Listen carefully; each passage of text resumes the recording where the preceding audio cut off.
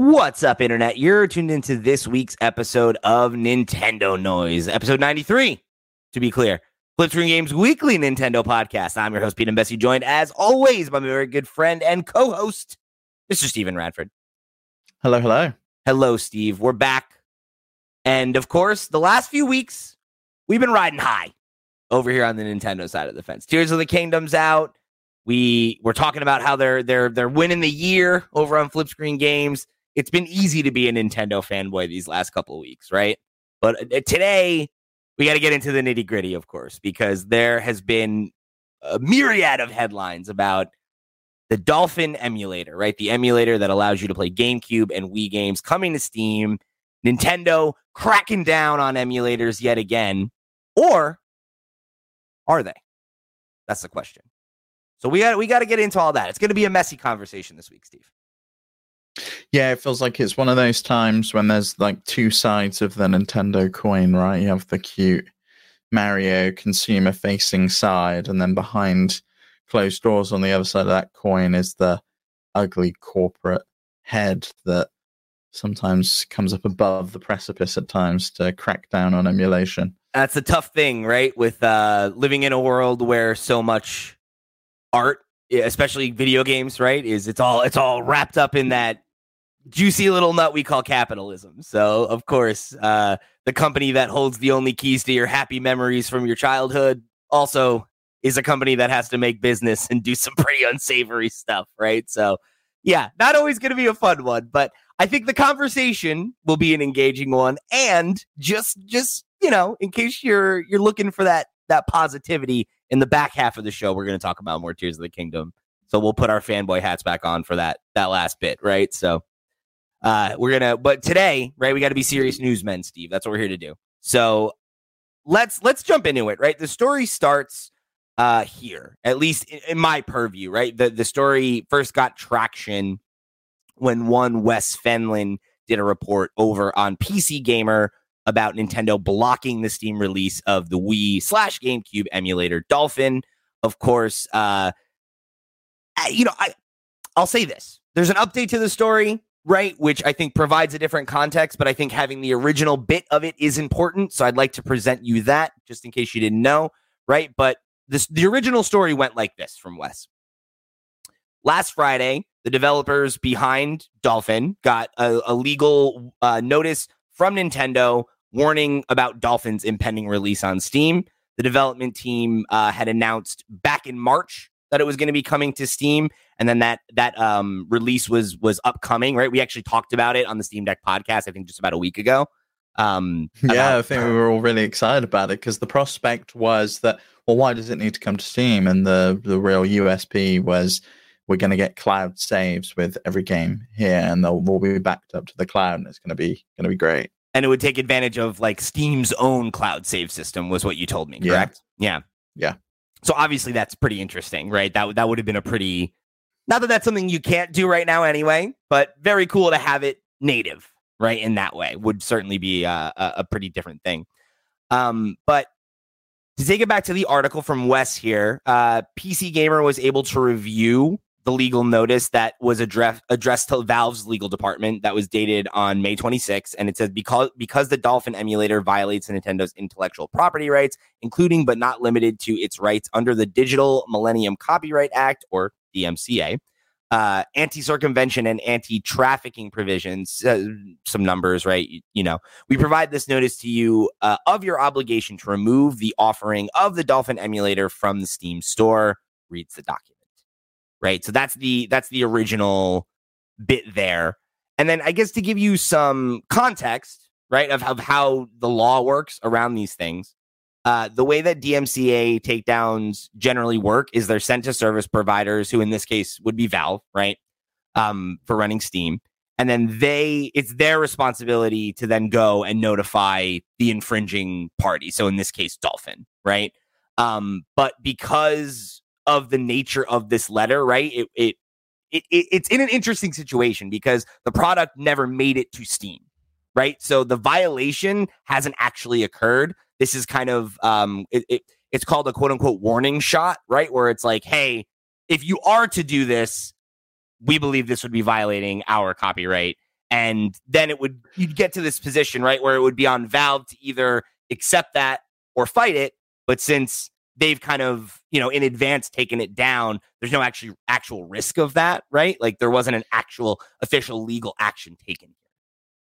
Yeah, I mean, I guess the page was up there, so the intention to sell on Steam was there.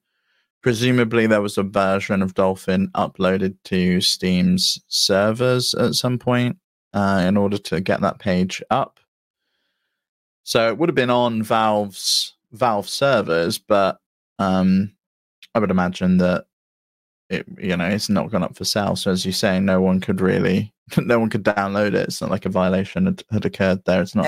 It would be like uploading a video to YouTube of, say, the Shrek movie and keeping it private. I don't know, though. That would still be a violation, right? Yeah, exactly. But this is different. And that's what's interesting, is because with this, right, in a standard DMCA takedown, Dolphin would have the ability to appeal, right? They could file a counter notice with Valve, where they would be like, we assert that Dolphin does not violate DMCA. So at that point, right, Nintendo would then have 2 weeks to decide whether they were going to sue Dolphin or not. And if they didn't, Dolphin could then theoretically be re-added to Steam with no problem, or they would go to court. And that would obviously be a huge situation, right? Because this case being what it is, could definitely set a legal precedent that would harm emulation generally, or at least free access to emulators, right? Your ability to go and download emulators from something like the Steam store or on your mobile device or something like that could potentially be impacted by that, depending on how the emulators are made and then whether or not they violate. And that's the big thing here is whether it violates the copyright and how the emulator is made, because RetroWatch is still up on Steam. Mm-hmm. But RetroWatch was developed in a different way, and we'll get on to that. Yeah, so to give an explanation of what the difference is here, right? The letter that was sent to Valve, and makes this claim about the anti-circumvention bit of the DMCA law, says that, and this is the specific quote from their claim: the Dolphin emulator operates by incorporating these cryptographic keys without Nintendo's authorization and decrypting the ROMs at or immediately before runtime. Thus, the use of the Dolphin emulator unlawfully circumvents a technological measure that effectively controls access to a work protected under the Copyright Act. So that is where it gets interesting, because if you hear from some of the folks, who know about how this stuff works on a deeper level than I do, at least, I won't speak for Steve, obviously, you know quite a bit yourself. There is a case there, because according to a couple sources that we were able to find, one of which is Luigi Blood on Twitter, who is somebody who is like a known hacker in this space, and they play a lot with, like, literally in their Twitter bio, they say, I deal with SNES, Satellaview, N64DD. This is a person who I've seen cited multiple times on like Did You Know Gaming videos and things like that, where they are somebody who knows the tech inside and out of emulation and these consoles in general. So again, right, in a tweet from Luigi Blood, it says, quoting the DMCA, and it's the exact quote I just read you, right? The Dolphin emulator operates by incorporating these cryptographic keys, yada, yada. They say, this is objectively true. I just checked. The Wii common key is in the emulator source code.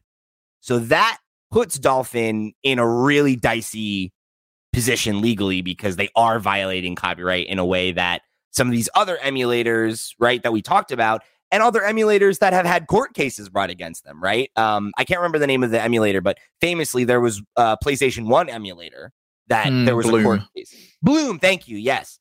And it was able to stay in development because courts found that it wasn't violating Sony's copyright on the PlayStation BIOS file, right, by the way that it operated, which is why... Yeah, which is Which is the case here, right? That this is a number that is extracted from the Wii BIOS and has been directly included within the Dolphin source code. And you can see it. I'm looking at it right now, and I'm not going to link it because I do not want this video taken down. No, but but it's there, and it is called common key and type secret key. So it's a key that they know is a secret key. There's two types of keys, a public key and a secret key. And the secret key is the number that they basically stole from the BIOS. And it's strange because Dolphin's one of the only emulators I know of that doesn't require you to download or get your own copy of the BIOS from your own hardware and give it to them. And for the GameCube, for a lot of the more modern that was never needed. That's the case, right? Because you just brought up. Well, I just brought up the Bloom thing. That's still the case with PlayStation or emulators to this day. If you set up a PlayStation, and not that I would ever do that because it's illegal, right? Allegedly, you have to put in your own BIOS file. You have to go source a BIOS file online and then give it to the emulator for it to run. So that is where they're not because that's the thing, right? Emulation is legal. That's been proven, that there's a court precedent that emulation is fine, but giving users a way to bypass, the protection set up by these companies, right? Like that is a violation. Using these proprietary keys, that's a violation. So it's like they're very much doing things that do violate Nintendo's intellectual property rights in a legal sense. Whether or not, you argue ethically that it's okay, that's a different conversation. I think you and I have both stated our opinions about the ethics of emulators and that, if a company like Nintendo is not going to provide ways for people to legally purchase and play their extensive library of retro games, people are going to resort to piracy. And that's an interesting question because I'm wondering why. I guess we do know why they're doing this now. Yeah, it turns out that Valve was the one that initiated the conversation here. I didn't even get there yet, but yeah, go for it. That's the reason why. That it seems like from one of the developers who was on the team. They've now left the team, but they have some kind of prior knowledge. Pierre Bourdon, they posted a thread over on Mastodon that we'll link in the description below. And essentially what happened was Valve Legal contacted Nintendo of America to say, hey, what do you think about Dolphin? Nintendo replied to Valve to say, we think it's bad and that it also violates the DMCA anti-circumvention provisions, and please take it down. And Valve Legal took it down and forwarded the Nintendo of America reply to Dolphin. So that's why this has occurred here. But I'm curious, do we think that maybe Wii or GameCube emulations come into the Switch and that's why this is happening now?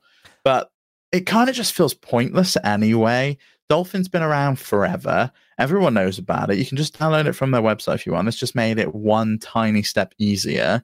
I think if you make people download a BIOS, they just go get a BIOS from archive.org, which is exempt from the DMCA, and it solves no purpose whatsoever. Yeah, but that's the thing, right? I think this comes back to the conversation that you and I constantly have on the Steam Deck podcast, right? Where the easier this stuff is, the more people will do it, right? And I think there is a world of difference between Nintendo being like, all right, are we going to go after every single individual that's emulating games, right? Many of which are already our customers, right? And they're doing it through this, okay, emulators are legal. There's this legal loophole where you can find BIOS independent of emulator. That's all knowledge you need to have, though, right? And it's not hard to find. You can go Google it. You can watch a YouTube video how to do it. That's all you well could literally good. Just let me just Google GameCube emulator, and I bet the number one result, it's dolphinemu.org. Right, but this is my whole point, though. Installing that on your computer yourself, going and finding the BIOS file on... But you don't need to find the BIOS at the moment. That's the thing, right? And they've not DMCA'd the Dolphin's website. They've not DMCA'd GitHub. They've not DMCA'd anyone else, right? But again, other than Steam. You're not letting me get to my point. That's the whole thing. Downloading it on Steam is a way different thing, right? Having a legitimate storefront offer your a product that allows people to pirate your games extremely easily is, I think, a different question than fighting it in like concept, where like the idea of that, like there is no ability for them to legally go after emulation broadly, right? So they have to go for how do they make it as difficult as possible? And you being able to... you can make it ridiculously difficult if you just obliterated the Dolphin emulator at the source. They could have wiped it off the face of the earth by DMCAing GitHub and the repository for the source code. And then it never would have made it to Steam. It never would have made it to Steam in the first place. But that's effort and bad press. Whereas this, all they had to do, right? Steam sent them a letter and was like, how do you feel about this? And they're like, yeah, take it down. And they're like, cool, no problem. That's one thing. Why wouldn't you agree to that? Though. Why wouldn't? But they did DMCA take down Lockpick from GitHub, which is a tool that you can get your own product keys from your own Switch. So they are willing to take down certain GitHub projects. It's curious that they didn't take down Dolphin source code, because the key's out in the open now. I can go look at Dolphin source code. I can get the key, and I can just do what I want with it. It's a strange situation. Well, talk to me though, because isn't the thing with Lockpick allows you to play unauthorized games as well, right? So Lockpick is just a tool for dumping keys from your own Switch. So you have to have a modified Switch, and it has to be jailbroken, and then you can install Lockpick, and it will dump all of the product keys from that Switch. To what? If you're going to pirate, it will literally just give you the file called prod.keys, and you can then use that in Yuzu or Ryujinx emulators. You can find those keys online anyway. It's like going and getting a BIOS from your own console. Now, it does violate the DMCA because it circumvents copy protection. But I mean, there you go. That's why they went after it.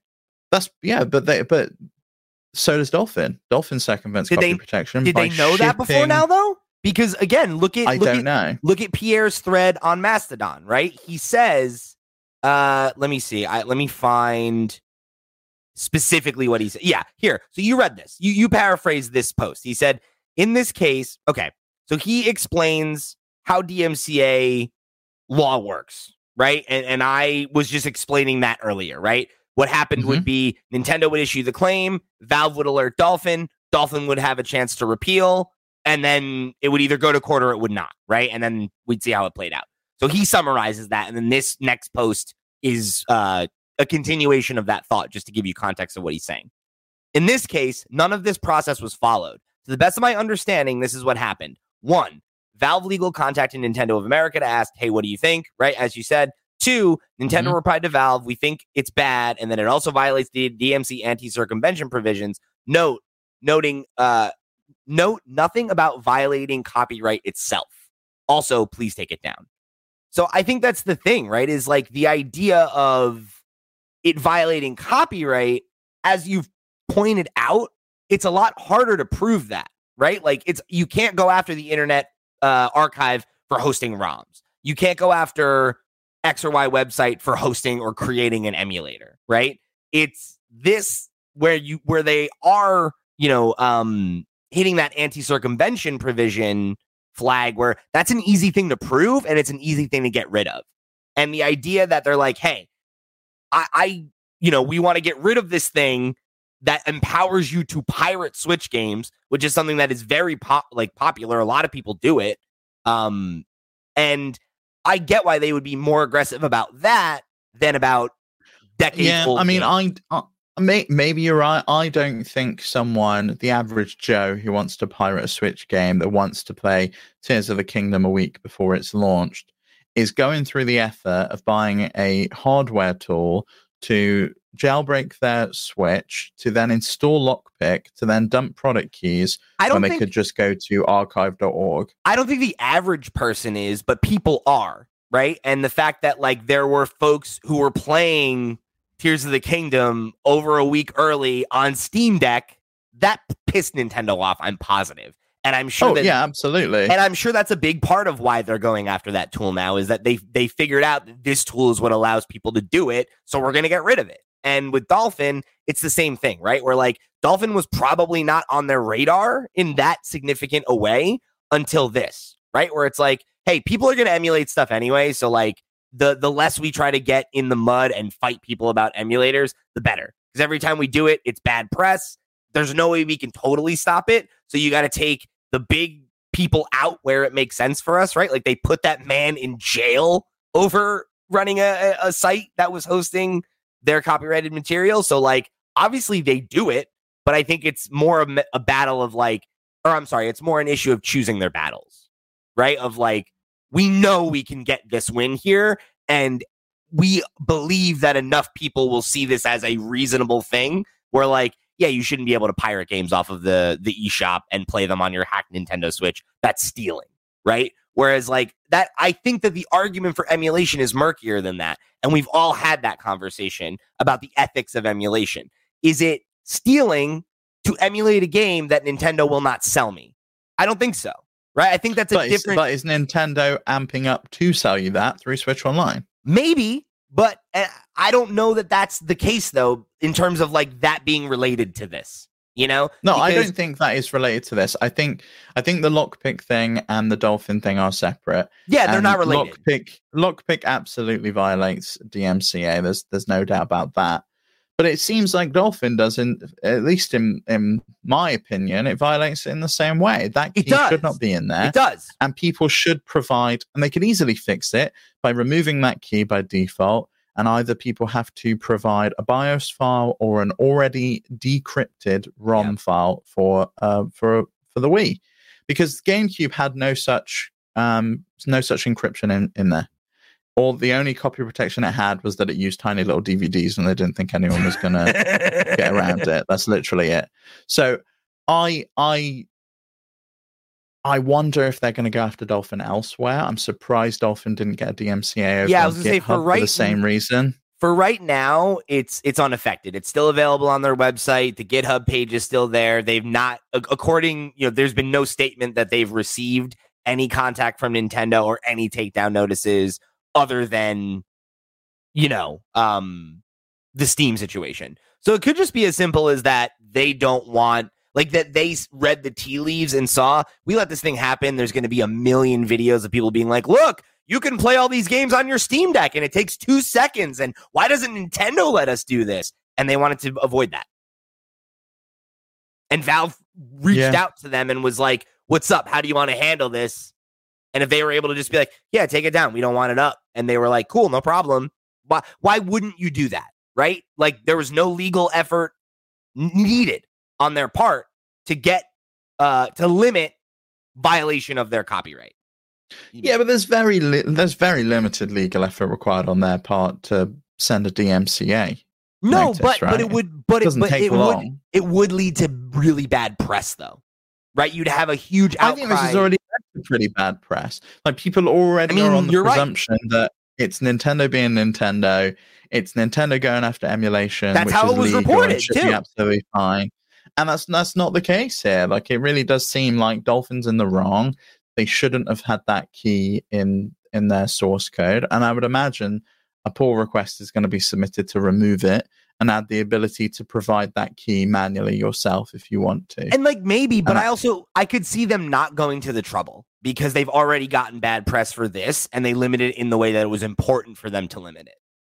Or at least the way that they saw it as being important for them to limit it. Because you can all like I mean Dolphin. I can see there's going to be an update issued, like a pull request to the GitHub repo from a Dolphin developer to say we're going to take that key out. Oh, okay, I got you. And then once that key's not in there, what grounds does Nintendo have to remove this from Steam? Is there any kind of recourse that the Dolphin team has in getting it reissued on Steam? Because at that point, how is this really any different to RetroWatch?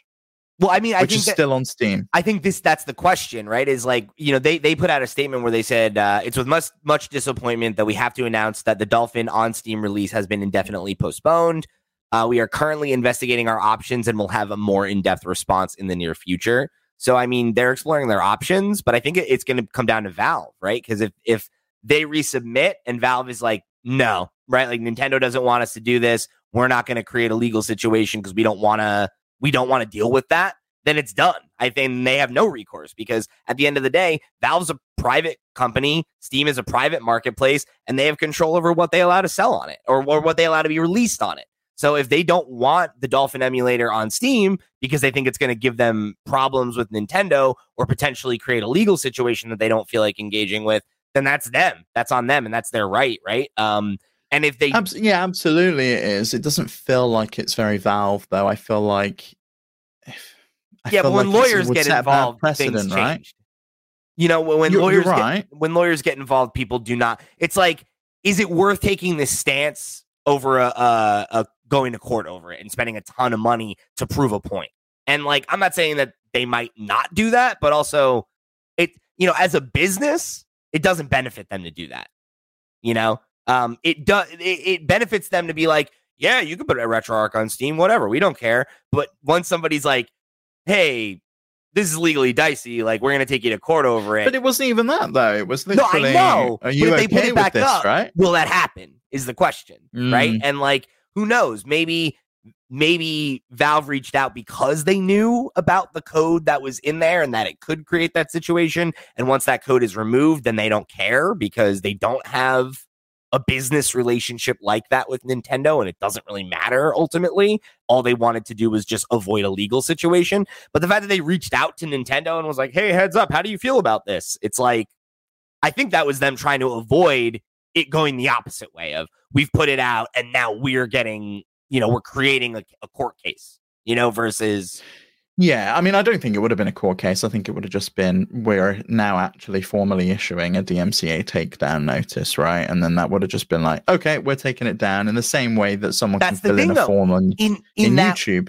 If that happened, though, Dolphin would have had the ability to do what you said, where they could have then been like, cool, remove the BIOS, resubmit, now what? Are you going to take us to court or not?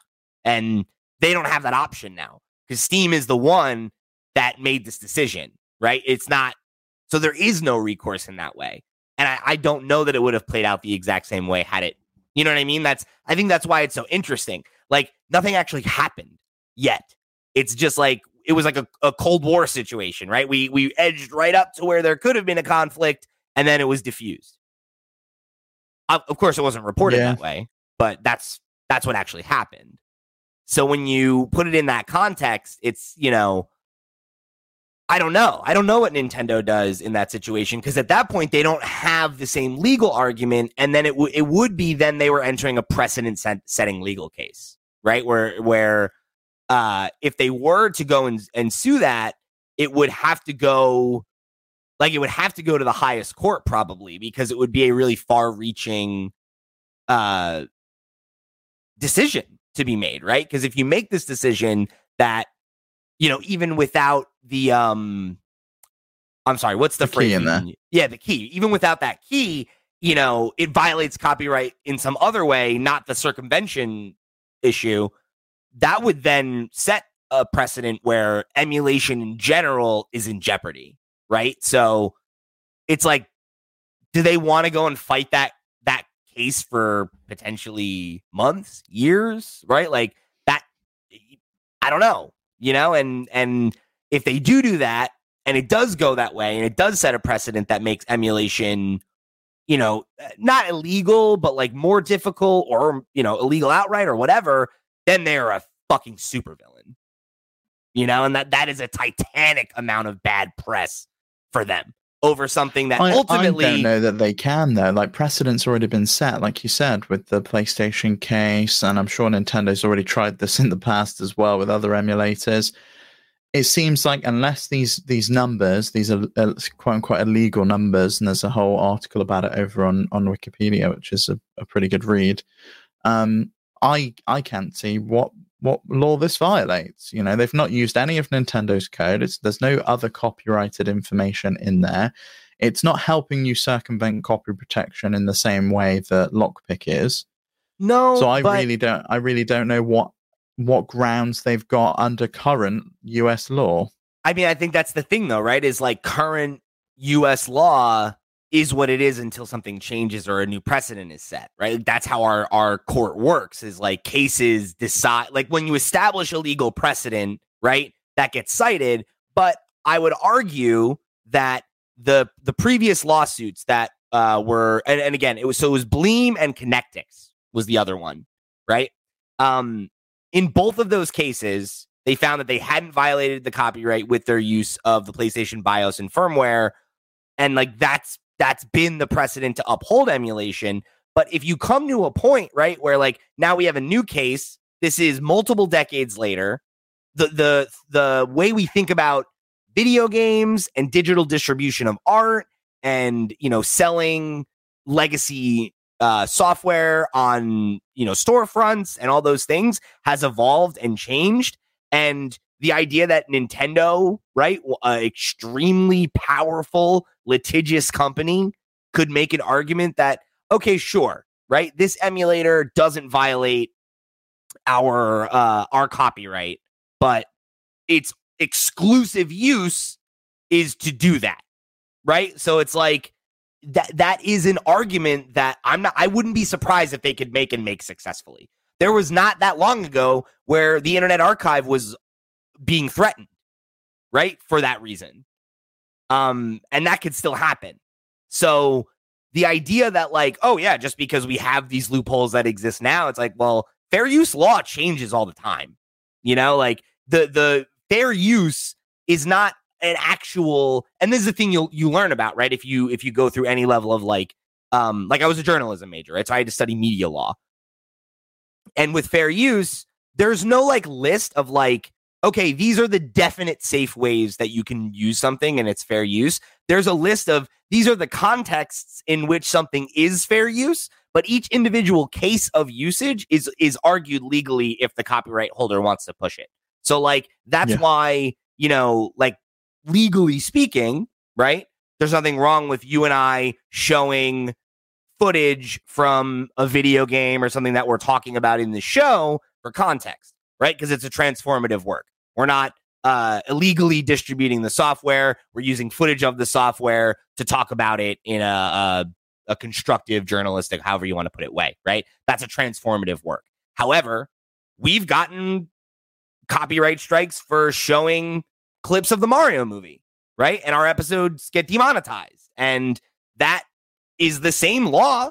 We're using it in the same way, right? But they can hit us with a DMCA and we have no recourse. We have no action to... Yeah, to be clear though, that none of those were DMCA copyright strikes. They were literally just automatic.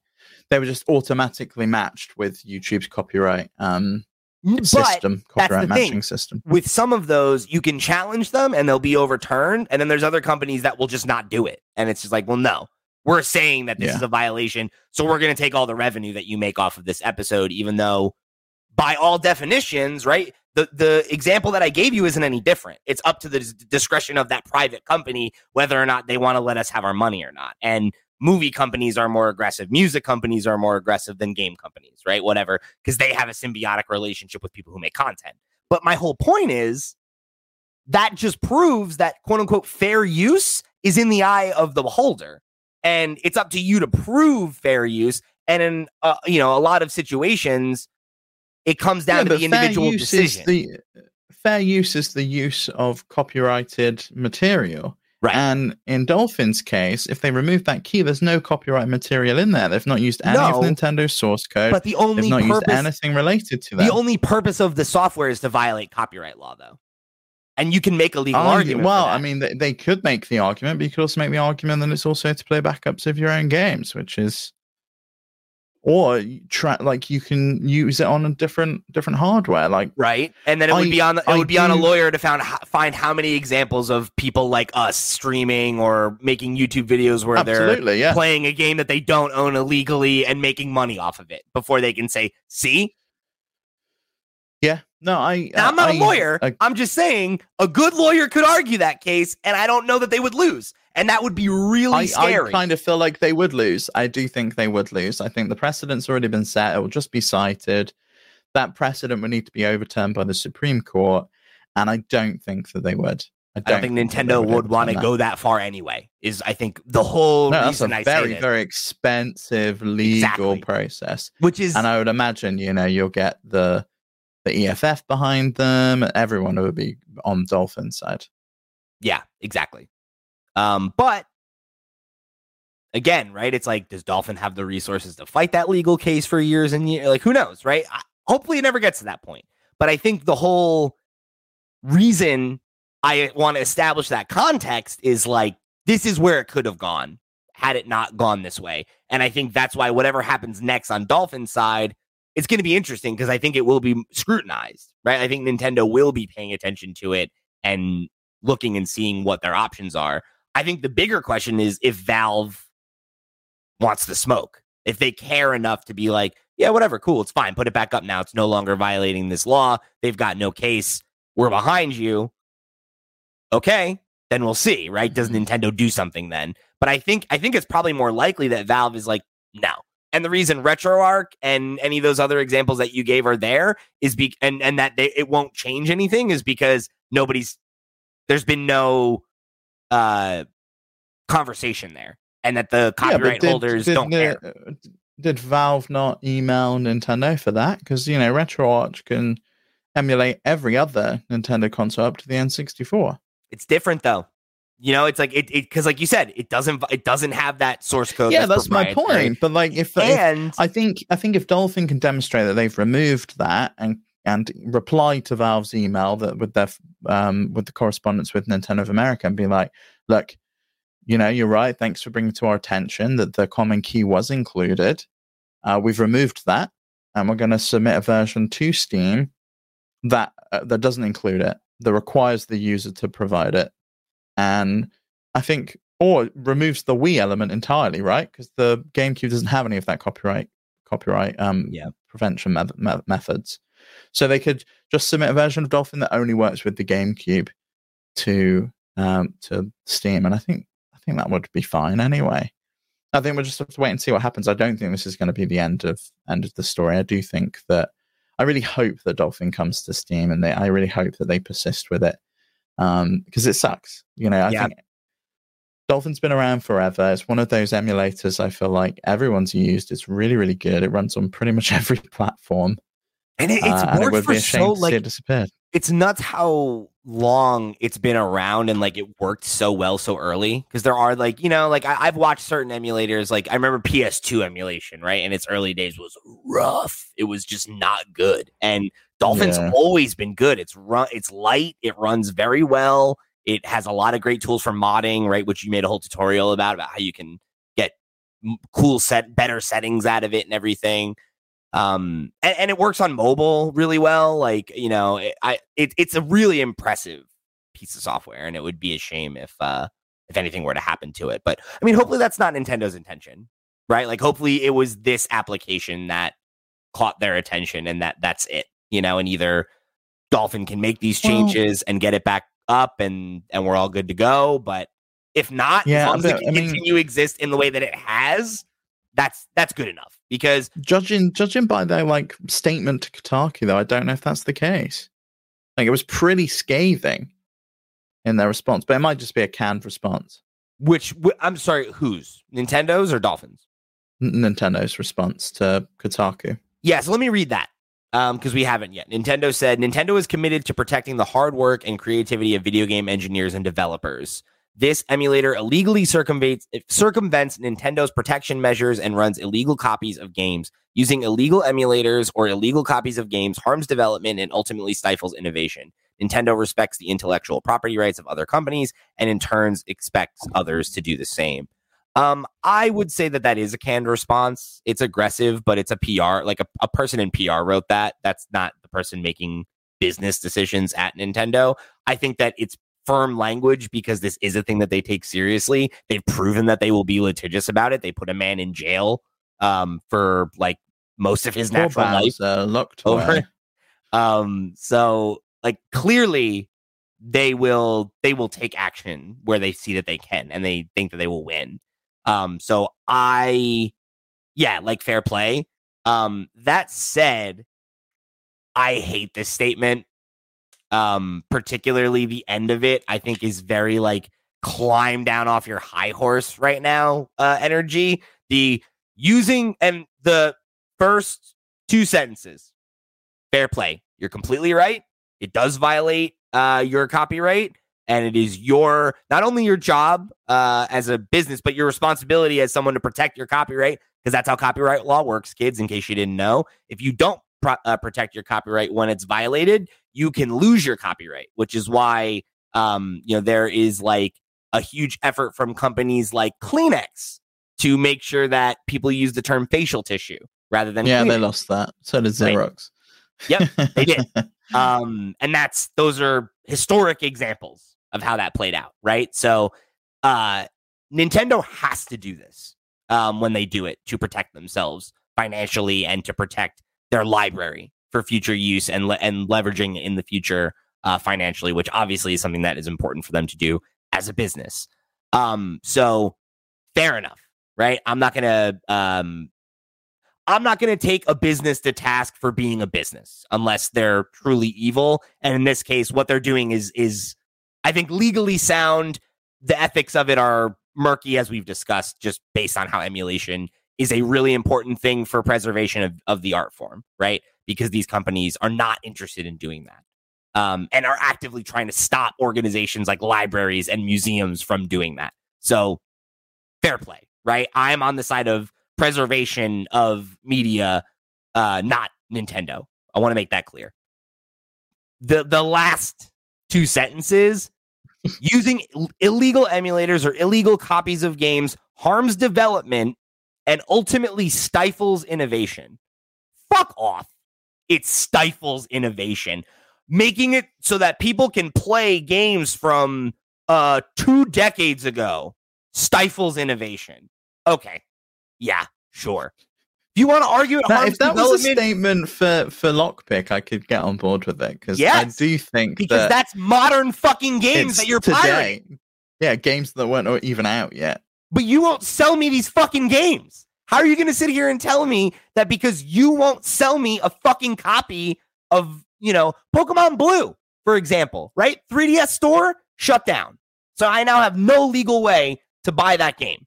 So you're telling me that the only way that it's appropriate for me as a consumer to play one of my favorite games of all time is to own and maintain a piece of hardware and a piece of software that are decades old, many of which, right, as you've talked about, Steve, discs get fucking disc rot.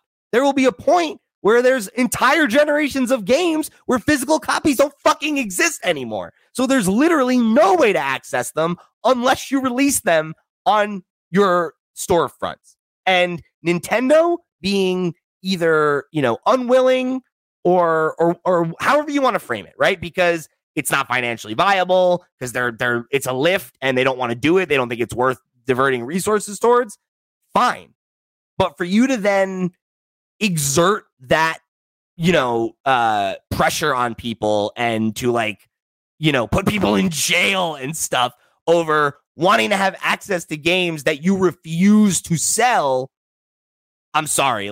That is evil. That is evil company shit, and the idea that people wanting access to art that you made and begging you for the ability to purchase it and you won't provide that service, that's on you.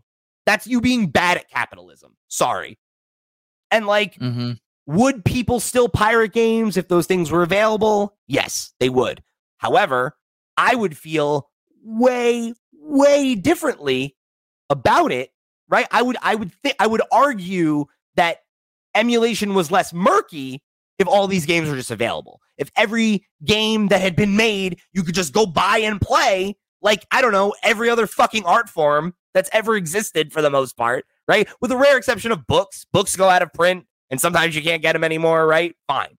But movies, every movie that's ever been made, you could go buy on Amazon Prime and watch it now. You could tell me about a movie that was made, music, right? You could tell me about a record that was made 300, you got to go listen to this Bach concerto. Guess what? I can find it, and I can find 80 different versions of it. And it's on a wax cylinder, and you have to put it into your gramophone, and that's the only way you can listen to it. Imagine if the only way you could listen to like the Beatles was to have vinyl records of it. Imagine if the only way that you could listen to, Hipsters would love that. Fair enough.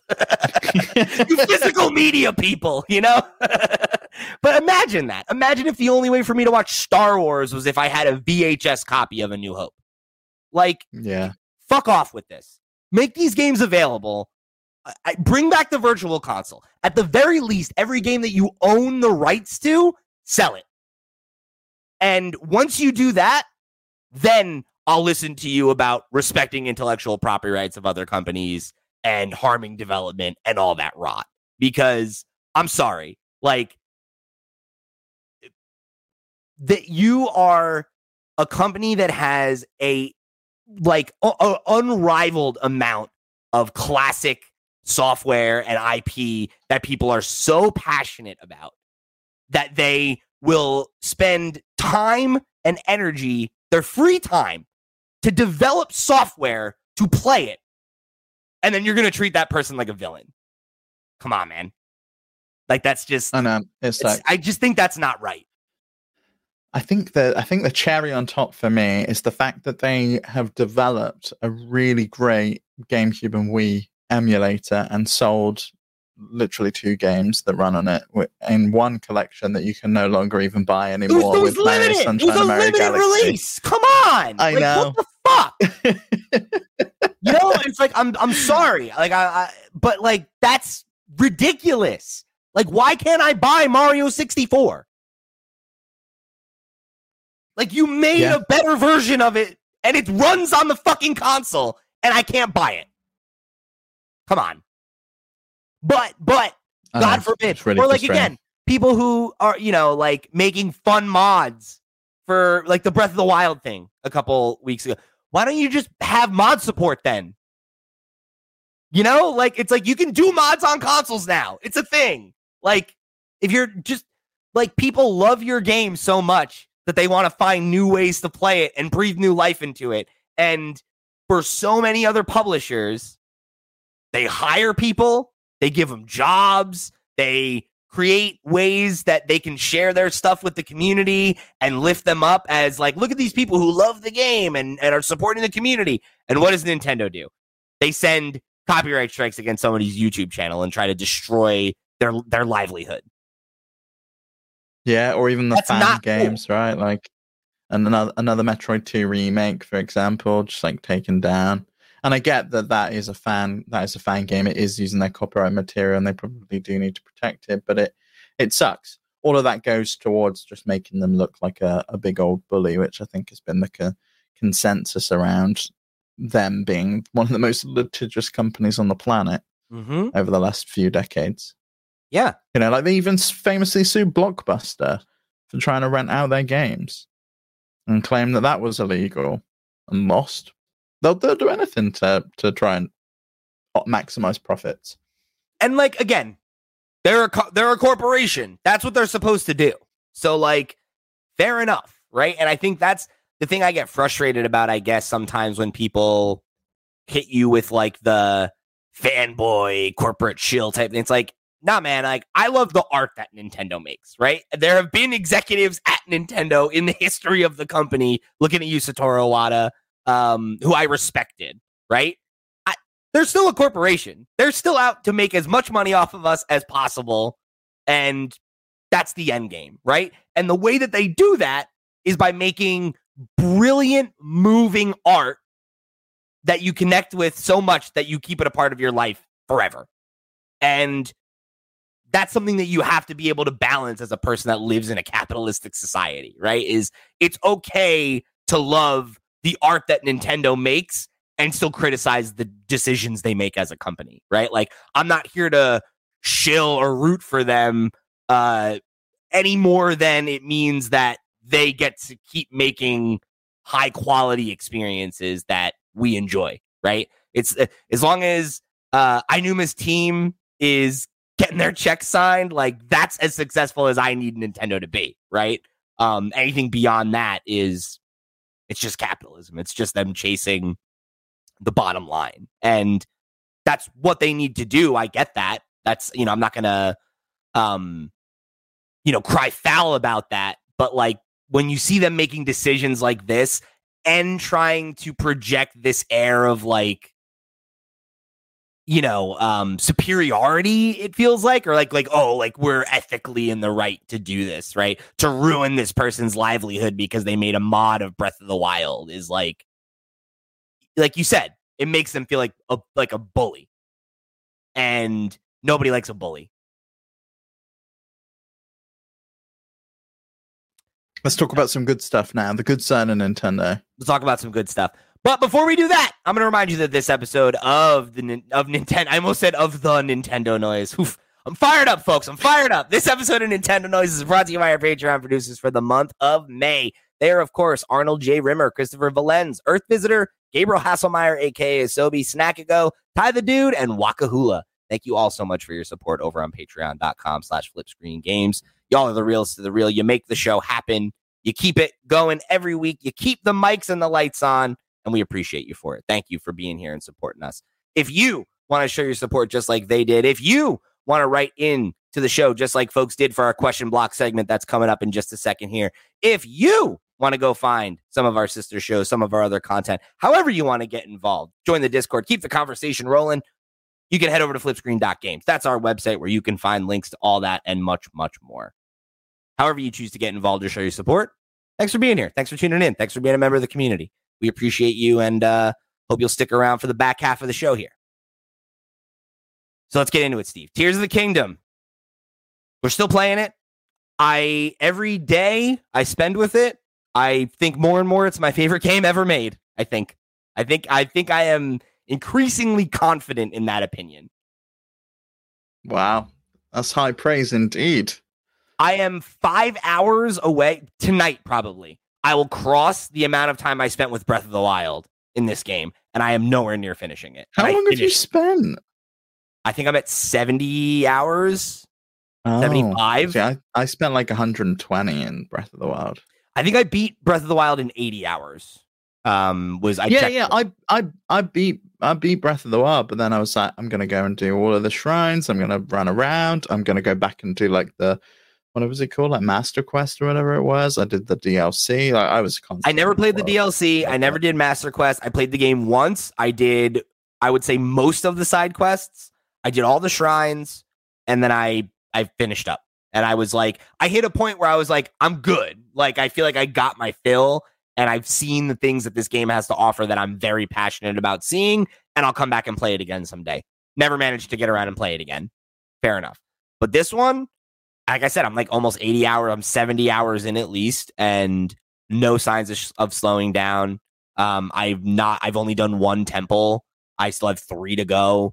I still have a ton of shrines. I still have a ton of the underground to explore. I still have, I have like, 12 side quests in my log that I'm interested. I haven't found a side quest yet that I wasn't interested in doing, right? Like the level of depth of in this game, and then the level of quality in that depth is like staggering to me, man. I cannot believe how absorbed I still am in this game. No, I'm the same. Like, I finally was able to just have like a day where I sat down for like a huge chunk of time. My TV warned me that it was going to turn off. I don't know how, and I was like, maybe this is an indication that I've been playing for too long, but I carried on playing anyway. And I was like, TV's like heating up. It's like, please turn off. Oh, it's got one of those like it's like a green thing where it like turns itself off after a certain number of hours to try and save energy if it thinks you're not using it. I was very much still using it. I don't know why I thought I wasn't, but I'm having such a good time with it. I've still only done one temple. I'm still like just running around the place, but like I kind of set myself, I guess, my own quest of like, I'm going to try and maximize everything that I get on my Purapad, and I want to like make sure I've got all of the tools. Like, I want the shrine beacon thing sensor. I want the like, I want all the different medallions that I can leave around the place. I want all of it. So that was like the goal I set myself, and I was like, I'm gonna go do that. And I maxed out my stamina. That was another goal like that I set for myself. Was like, let me do that, and then I'll be able to climb and explore more. And like that was a good decision. Yeah, and obviously as part of that, like you only get those additional things once you've got auto build, which was like a real like nice thing to finally get. I love auto build. I'm using machines so much more often now. Well, yeah, because you don't have to find the things around or like get the bits out of your inventory. You can just like spawn it, and it uses the zoner that you've got and just makes it. It's great. What's just constantly going around the place. What's the best thing you've made? I have a design that I really like. So like the original, like the design they give you, that's the glider with the 3 fans on it. Yeah. So I iterated on that. I don't remember if the one they give you has a steering wheel, but I put a steering wheel on it. And then I added a. You don't really need one on the glider. I found like you can just. Well, let me tell you. You can, but if you do it my way, you don't have to be based on the wind, which is I like a lot. So. Oh, okay, that's good. And I built a mechanism so that it can launch off of anything, which I also really like. So. Oh, nice! How did you do that? Way I built it. My original design was I took the like slates that have wheels on them. Yes. So I took that and I stuck it on the bottom of it, and then I stuck a rocket on the back of it. So it would get enough speed to speed up and then launch. So you can launch it off of like any flat surface, any incline, anything like that. And you can just get right up in the air, and then the fans take over once the rocket goes off, and then you can kind of just steer. But my friend M gave me a suggestion that actually improved the design, which I like even better now, where rather than putting the rocket on the back, I put it in the middle. So the rocket goes under the glider and onto the wheels. So it when it takes off and the rocket blows up, the wheels fall off like it's a spaceship. You know, like how a space shuttle. Oh, that's so cool. It launches off and then it loses all the heavy stuff, and you get that weight taken out. And then you have, and like, because I put the glider and the thing right in the center of the device, you don't have to move to the wings to steer it. You can just aim it, and as long as the fans are going, you can literally drive against the wind and still go, and it's no problem. Whereas if you try to do that the other way, you'll fall out of the sky. Oh, that's really cool. Now I haven't really built anything yet with auto build. I've been using the schematics that I found. Like I've found 3 additional stones to the ones that they give you. So I like found a motorcycle that I've been using all the time, which has been great. Like a monocycle, it's like one wheel, and you just like move around the place, which is good. And I found a couple of other things. But I use the hot air balloon all the time just to like be like, oh, I can't be bothered to climb or like build anything or do anything. So I'll just like light a fire in the hot air balloon and just go all the way up and then fly off, which has always been fun. I've not really had a chance to like build anything and save them or anything like that. Have you hung out in the depths too much? I've been down there a lot. I found, I guess full spoilers for Tears of the Kingdom if you're in this section, right? Sure. I found a load of the Yiga clan hangouts down there, which I think are really fun. Yeah. Which I think are really cool, and you can go and you can find like schematics and things in there, which is always good. So that was what I was going to bring up. I found a trick that I really like that I want to teach people. So if you're down there, you know how you'll find the schematics, but then often the Yiga clan will be on their own devices that they don't give you a schematic for. Yeah. So there's a fun way that because I don't know if you've tried this. If you go and grab one of those devices, they're a solid piece. So you can't take them apart and do whatever you want with them. So you can't get them in your auto build memory. However, there is a loophole. If you take a new device or weapon, whatever, and attach it to the device, that counts as a new build, and all the parts are then usable. So what you can do is, I did this the last time I was down there. There was a Yiga clan, and they had like a bike that I thought was cool. So I took the bike, I put an extra light on it, and then that counted as a new build. I auto build that. I took the light off, took one of the original lights off, and then I put it back on, and then you have a clean copy of whatever it was. So if there is ever that feels like a loophole that's going to get shut down, like the if you've seen the one where you can duplicate things in your inventory, Yeah, that got. I mean, maybe, but I don't know. Out. I think it's pretty clever. So if there's ever a device you want to take for yourself, take that one to the bank. You can copy them that way. That's good. I'm definitely going to be doing that because they have all sorts down there. They're really cool. I love that. Like I was like, oh, I'm so sick and tired of these banana eating knobheads, but they they fight like they've grown on me now that they're not just got one hideout. There's like loads of them down there. They've got a purpose in the game. It's not just like some annoyance on the road where I was like not wanting to talk to anyone. And I thought it was really fun. That I did a video clip and I need to post it of where I was down in the depths and I used Ascend and I ended up in the house where you get the medallion. And I'm just like poking out the floor and there's like the big dude and the little dude there and I'm like, I really don't want to go up. And like you press A to like go up in there and they're like, oh, you thought you could sneak by us, did you? And they're like, let's take this outside and you have to like fight them again. It was really funny. That's so funny. I love that. I've not had any moments like that really where like I like accidentally ascend into a oh shit, I'm in a fight kind of thing. That's really funny. Yeah, and they'd clearly planned for it, like it had dialogue for it and everything, which was really good. It's that level of attention to detail because like I found that travel medallion before I'd got the quest to go and find it, right, from Robbie. Yeah, and like there was like a piece of dialogue put in for it.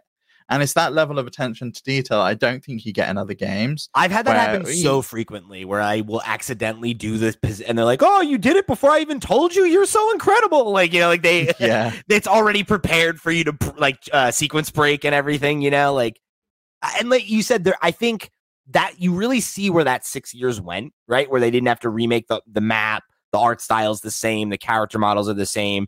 And it was very much just like, okay, it's like we have this framework already. Like, how do we fill every single interaction with just everything? There's something everywhere. I didn't realize how many shrines. Yeah, but I didn't like even something like I didn't realize how many shrines there were until I got the sensor, and now I'm finding some everywhere. And I love the additions to the sensor where it tells you if it's down below or above you. Like that's great. God, that is never had that before. And there's an audio cue too, so you don't even need to like be looking at it. You can hear it and be like, really it's above me. Let me look up. Oh, it's below me. What's down there? Like, awesome. It makes it so seamless. And it's so funny how many of the systems feel that seamless that the ones that don't, you're like, why isn't this perfect? Everything else in this game is perfect. Recipes is my least favorite. The whole cooking thing. It's not good. I really just wish that I could just be like, pick this recipe, cook it for me, and I want to cook 5 of them in one go. Batch cooking would be a huge difference. It's so annoying having to do it individually. And like I've gotten to the point now where the only time that I cook is, you know, we were talking about how like I've been breaking the game up where like for big moments I'm playing on screen, handheld, I'm doing the littler stuff. I'll do that when I get too tired to play. I'll go to a place to rest and then cook a bunch while I'm watching TV and then wait until I hit the point where it's like, you filled up, you can't hold any more food. And I'm like, great, let me go to bed. Tomorrow I'll have what I need. I'm like doing elixirs and all sorts of things. Like I need to cook to prep to go down into like the depths. So I've got my glow or my like gloom resistance or whatever. Like there's all sorts of things I want. I don't know. It's so good. There's so much detail in there. But yeah, cooking's one. And there was another thing that like is a real sticking point for me. I don't like that can't remember what it was. I don't like that you can't fuse items. That's the one, the fuse thing. Like it's so frustrating. Like, or at least let me fuse in my inventory. There is a way to like unfuse items I've heard about, which is good. Did find that, I need to go find that. But it's annoying that that's not just. It's annoying that it's not just something you get or can do. It's like you've got to go specifically to a place in order to do it and unfuse it and stuff. It's like, you know, I don't mind that as much because it just feels like you have to think about it, right? Like it's like, yeah, but the whole like I've got to get something out of my inventory. I've got to drop it on the floor, then I can choose to fuse with that. It. I don't like. Yeah, I want to be able to do that. Like mid battle too, like if it's like, oh, I need a fire thing, let me fuse one real quick while I'm paused, rather than like I feel like I should be able to press L to go into fuse mode, right? And then I can just press up to pick an item I want to fuse with, and then I either press Y to fuse it with my sword, or I press X to fuse it with my shield. That's all that needs. Yeah, because that's like literally how it works. You know, like I wish you could just do it the same way it works normally, but just pull something out of your inventory and have it just automatically be in your hands, right? And not have to go through let me drop it, get it in front of me, do this, do that. It just that's like it. It's like those two things are the only things where I'm like, damn, I wish this was like a little bit more streamlined. I wish this was a little easier. But I will say, one of the things that I have found to be just such a massive improvement, I don't even believe it, is the story. And I want to... The story's insane. It's incredible. And I want to pull in this question here in the question block from Andrew Valentine over on the Discord, who wrote in and said, high-level, non-spoiler impressions of the story based on where you currently are. To me, the game feels like there is a greater emphasis on the story than in other Zelda games, and that's to its benefit. I definitely agree. I think that for me, with the potential exceptions of Link's Awakening and Majora's Mask, which are like really the only Zelda games that have a really serious emphasis on story prior to this, and I guess arguably Ocarina's story is simple, but it's good in a classic kind of way, I think.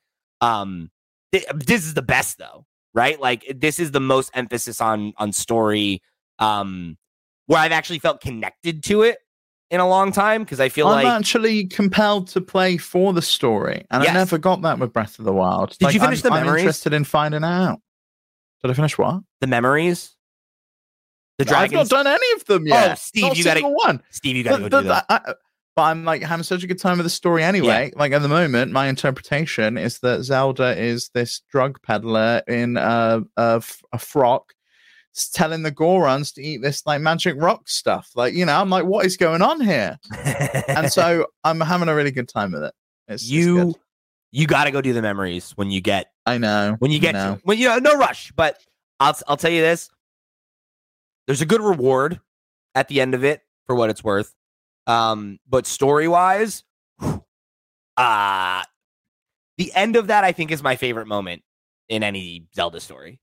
It hit me, and I was like, "Wow, okay. This is good. Like this is a meaningful story beat that makes Link feel less like a one-note character or whatever." So I'm very pleased with that. Yeah, I think it's great. I'm right there with you, Andrew. No, yeah, I'm the same. I'm having a good time with it. I think I'm gonna go do the memories after I've done the Goron Temple, because I'm kind of on that path now to do it. Yeah. So once I've done that, then I'll probably loop back and do some other stuff, because I don't want to do all the temples immediately. I'm kind of eking them out. Yeah. I mean, take your time with it, right? You want to enjoy it. We have a couple more questions from Andrew, and I know we got to wrap up here in a minute. So I'm thinking we save some of these for next week, Steve. So I want you to look and you pick which one we're going to answer, and we'll close it out there for the day. I want to answer the one about the Korok thing, because I've genuinely not tortured any of them. And I want to know what you've been doing as like in your moments of psychotic. I'm not really doing anything like that either. Like I will sometimes like smack them around if it's convenient for me to get them where they need to go. Like I've launched them once or twice. I've done things like that. I rolled one down a hill to launch them, but it's not like you're making a fire pit to put them in and just like. No, I'm not crucifying them like some of these nut jobs. Yeah, people are insane. So yeah, I don't have a good one. I haven't done anything extremely comically violent or anything like that. But it's an interesting one. And and to answer Andrew's other question, that he's said he's switched from the English to the Japanese voice acting. I can't be bothered. I was going to say, in English. I'm going to carry on playing in English. Yeah, I can't be bothered. Yeah, I'm in the same way. I'm the same way, I should say. Yeah, Andrew says, was recommended to switch to Japanese. Can confirm it's great and an improvement on the English voice acting. Are you playing with an alternative language? I never do that ever. I'm also like, as a very, like, and I say fan lightly because I'm not a big person like that. I'm a very casual anime fan, right? Like Full Metal Alchemist Brotherhood. Great series. Love a little My Hero Academia. Sure, here or there. All that good stuff. Miyazaki. You do always do the dub. Or not Miyazaki, sorry. Studio Ghibli is what I was going for there. What'd you say? You always do dub rather than sub? Always. I always do the dub. Because here's the thing. I'm watching animation. I want to watch the animation. I don't want to be, because I'm like, my eyes are glued when I'm reading subtitles, and I put subtitles on. We're a household that always has subtitles on. I do too. We always have subtitles on. I do too. But if I'm listening in a language that I don't speak, I'm going to be... It's harder. Yeah. I'm not paying attention to the performance as much. And it's something that I'd like to work on, because like I watched Parasite a couple years ago when that dropped, and I adored that, and I was like, I should try more. But I think with animation, it's tougher for me, because I also watch... I've watched like the vast majority of like the Godzilla canon, right? Those kaiju flicks, and I've watched them dubbed. I've watched them in the original Japanese, whatever, right? That for whatever reason is a little easier for me. But when it comes to like games or animation, like I'm dubs over subs, and the idea of you, somebody who doesn't natively speak Japanese, being like, oh yeah, this voice acting is better, is always weird to me. And not to say that you're wrong. A lot of people say that, right? With several different games. Like, oh, I prefer the Japanese voice acting.